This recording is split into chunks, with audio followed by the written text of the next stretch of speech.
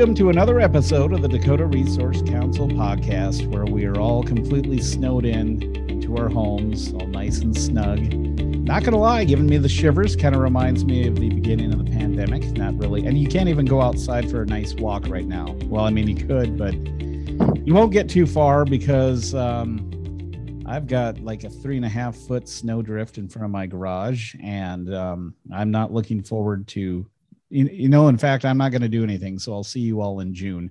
On today's show, we will be talking about the Summit Carbon Pipeline, the proposed pipeline going through not only North Dakota, but other states, South Dakota, Minnesota, Iowa, a little bit of Nebraska. So what we want to do is just update you all. I don't know if there's any updates on the Summit side, but right now DRC and members and other landowners have been very active. So we're having two fellas that have been active in some landowner meetings across the state of North Dakota where the pipelines are proposed. Executive Director of Dakota Resource Council, Scott Skokas, and organizer, Elliot Huggins. Fellas, how are you doing today? Pretty well, Sean. Thanks for having us. As best as possible given the weather. Yes. And Elliot, I forgot I was going to give you a welcoming gift when you came to DRC, and one of those was some ice salt and a shovel. So I apologize. Maybe I need to make up for it and buy you a snowblower so you can, maybe get to your car. But here we are. Since it's snowy, we'll do a podcast and chat. And Elliot and Scott, you two have been making some road trips here. So far, we've been in Menoken meeting with landowners along the pipeline route. You have been down to Oaks, North Dakota. And then most recently, you were in Castleton, North Dakota.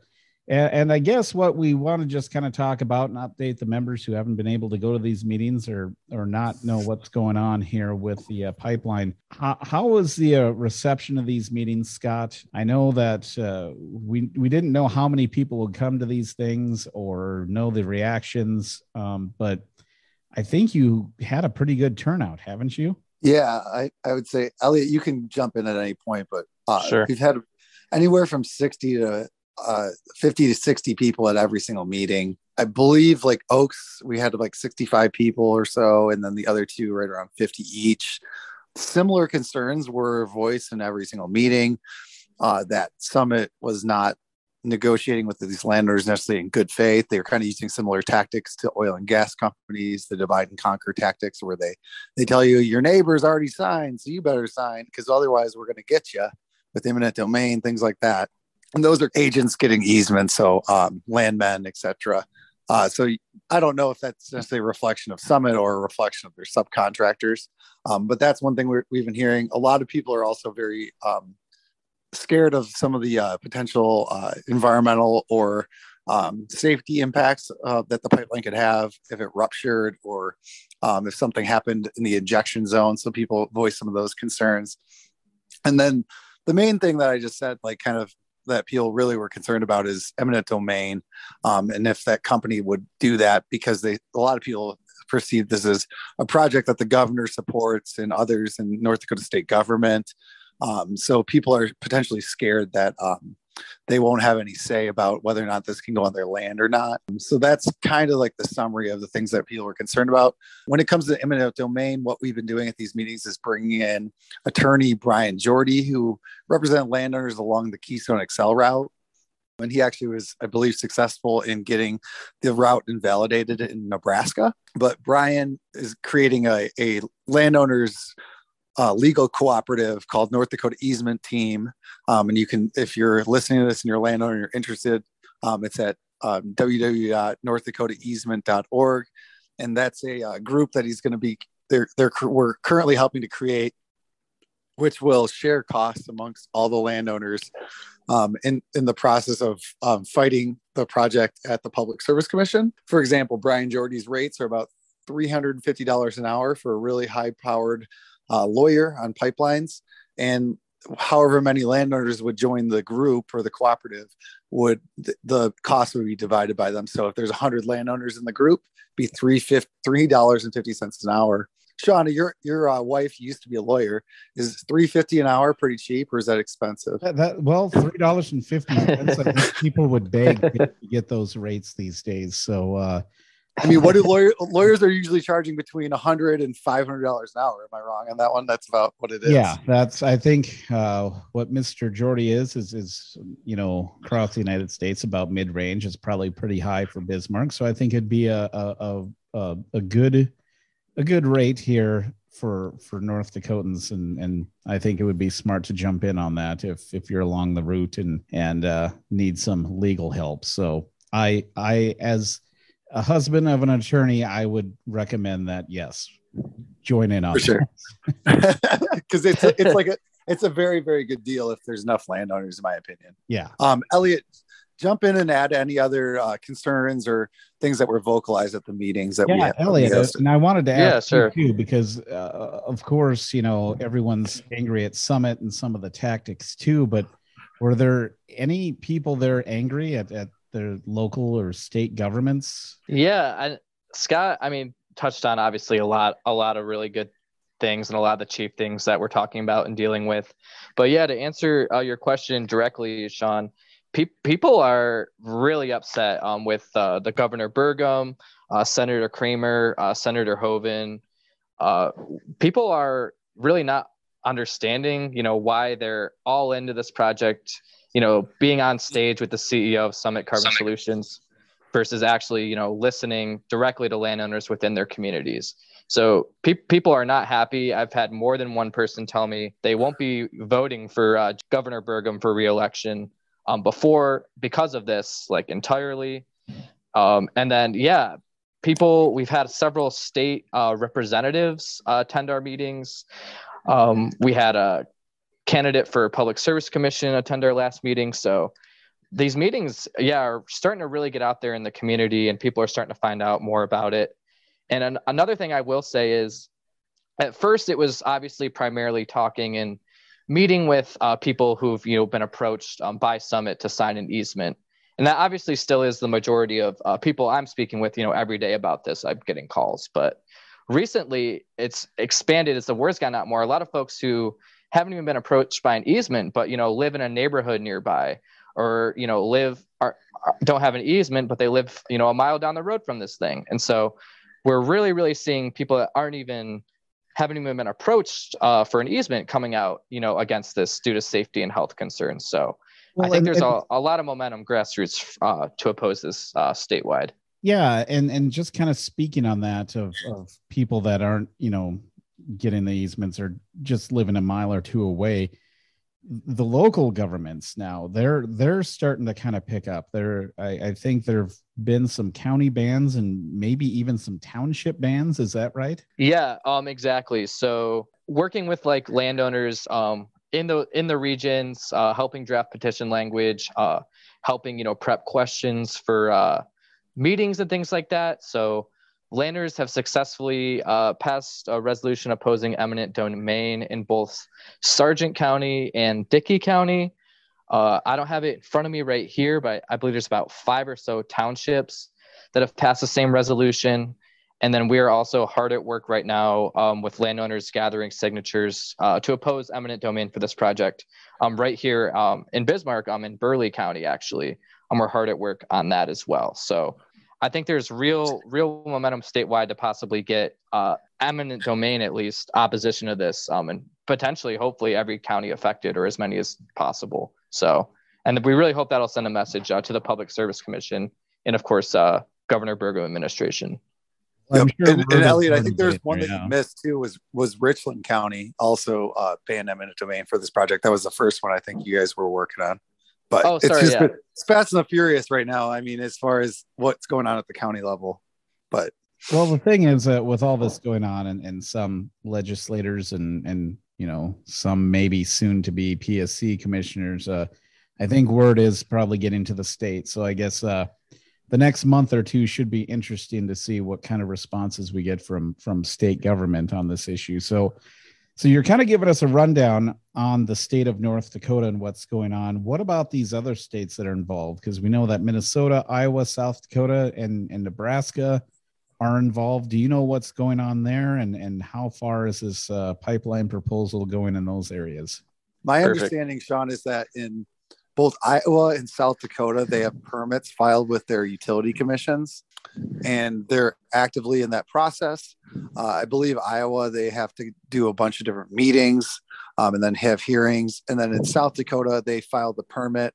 And I believe, Elliot, wasn't it this week that landowners had to jump onto like their legal class there in order to be in like Brian Jordy's legal class to oppose the pipeline? Yeah, if you want to like be officially like a party to like their South Dakota's equivalent of the Public Service Commission, if you want to be like an official party to like the proceedings, I think it was like a couple of days ago you had to officially sign up. Yeah, so that's where South Dakota is. So those guys are way further along than North Dakota. And then I believe Nebraska's at like a similar place as we are in North Dakota. And then Minnesota actually is in a really bad place right now, but not necessarily because they don't have carbon pipelines written into their regulatory authority for their Public Service Commission or Public Utilities Commission. And so right now they're doing a rulemaking so that Public Utilities Commission can regulate carbon pipelines. So right now in Minnesota, it's left up to the counties, which is kind of horrifying because these counties do not have necessarily the expertise or the ability to regulate these pipelines properly, like a Public Service Commission would have.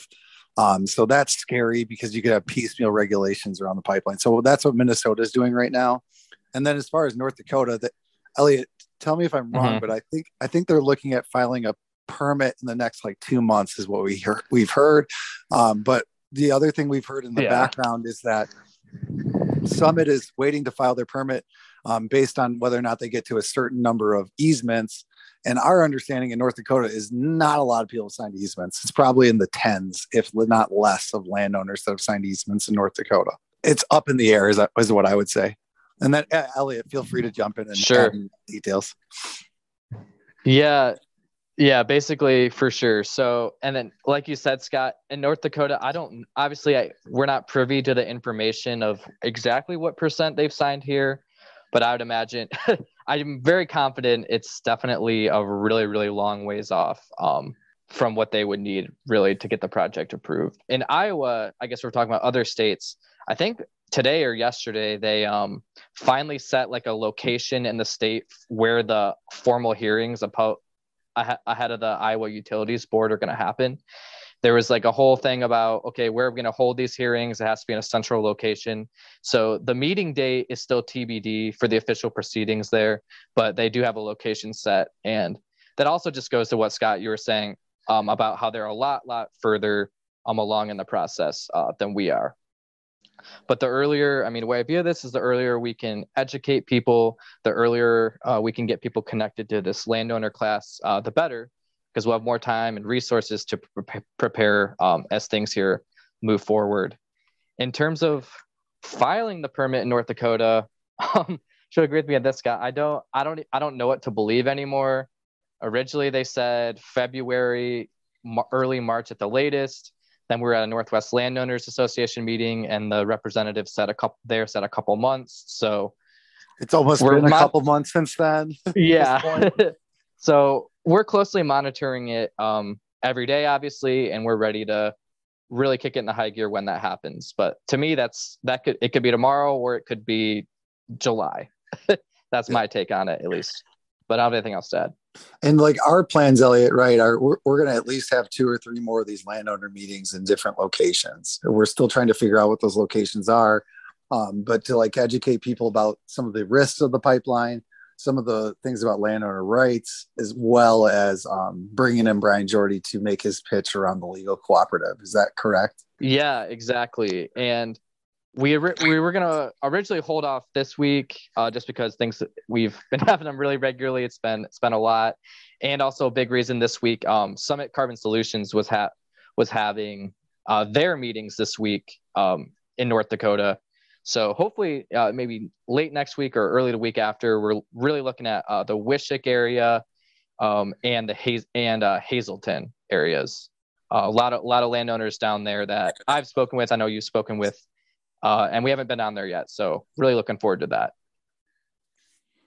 All right. Well, it sounds like you guys have been, well, I definitely know you've been hitting the road and putting some miles on, and I'm sure people appreciate not only, the meetings and getting the information, but not feeling alone on this. I know it's probably intimidating when a big old company comes to your front door knocking and making some various threats or demands, but I think with the amount of people that are concerned and coming together and having Mr. Lawyer and Dakota Resource Council there, I think it's probably making people feel a little bit better about this. And also having, other folks in other states try to fight this is definitely calming some nerves. So it's a big project, which brings out a lot of people. And we here at Dakota Resource Council have been out there giving information, some possible strategic moves, offering an attorney who's doing this work. So it seems to be working out pretty smooth now. And now we just got to keep on doing our meetings and waiting to see what the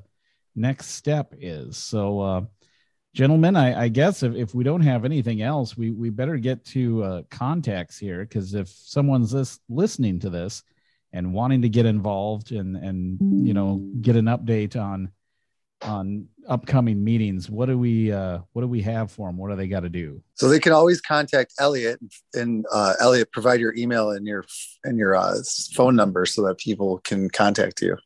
Yeah, you can email me at Elliot, ELIOT, at drcinfo.com, or you can also reach me at 701-997-5181. And please reach out. I'm talking to literally every day, at least one new person, sometimes multiple. So please don't hesitate if you have any questions at all. Well, that'll do it. And for other information, if you're on Facebook, you can keep track. It's Dakota Resource Council on Facebook. And if you go to our website at drcinfo.com for upcoming meetings, there'll be a pop-up there with information on date, time, place, everything. So you just hit us up there. And otherwise, contact our man Elliot, and we'll help you out. You can talk to other landowners and talk to Elliot, and heck, even pay an attorney $3.50 an hour. I think that's it's a pretty good going rate. If they can get to that 100 people number, which also the last plug I'll make is www.ndeasement.org. That's where you can find out more about the legal cooperative around the pipeline. Anyone else that is interested or involved in the pipeline issue, just hit us up at Dakota Resource Council. All right. Have a great snowy spring, everyone.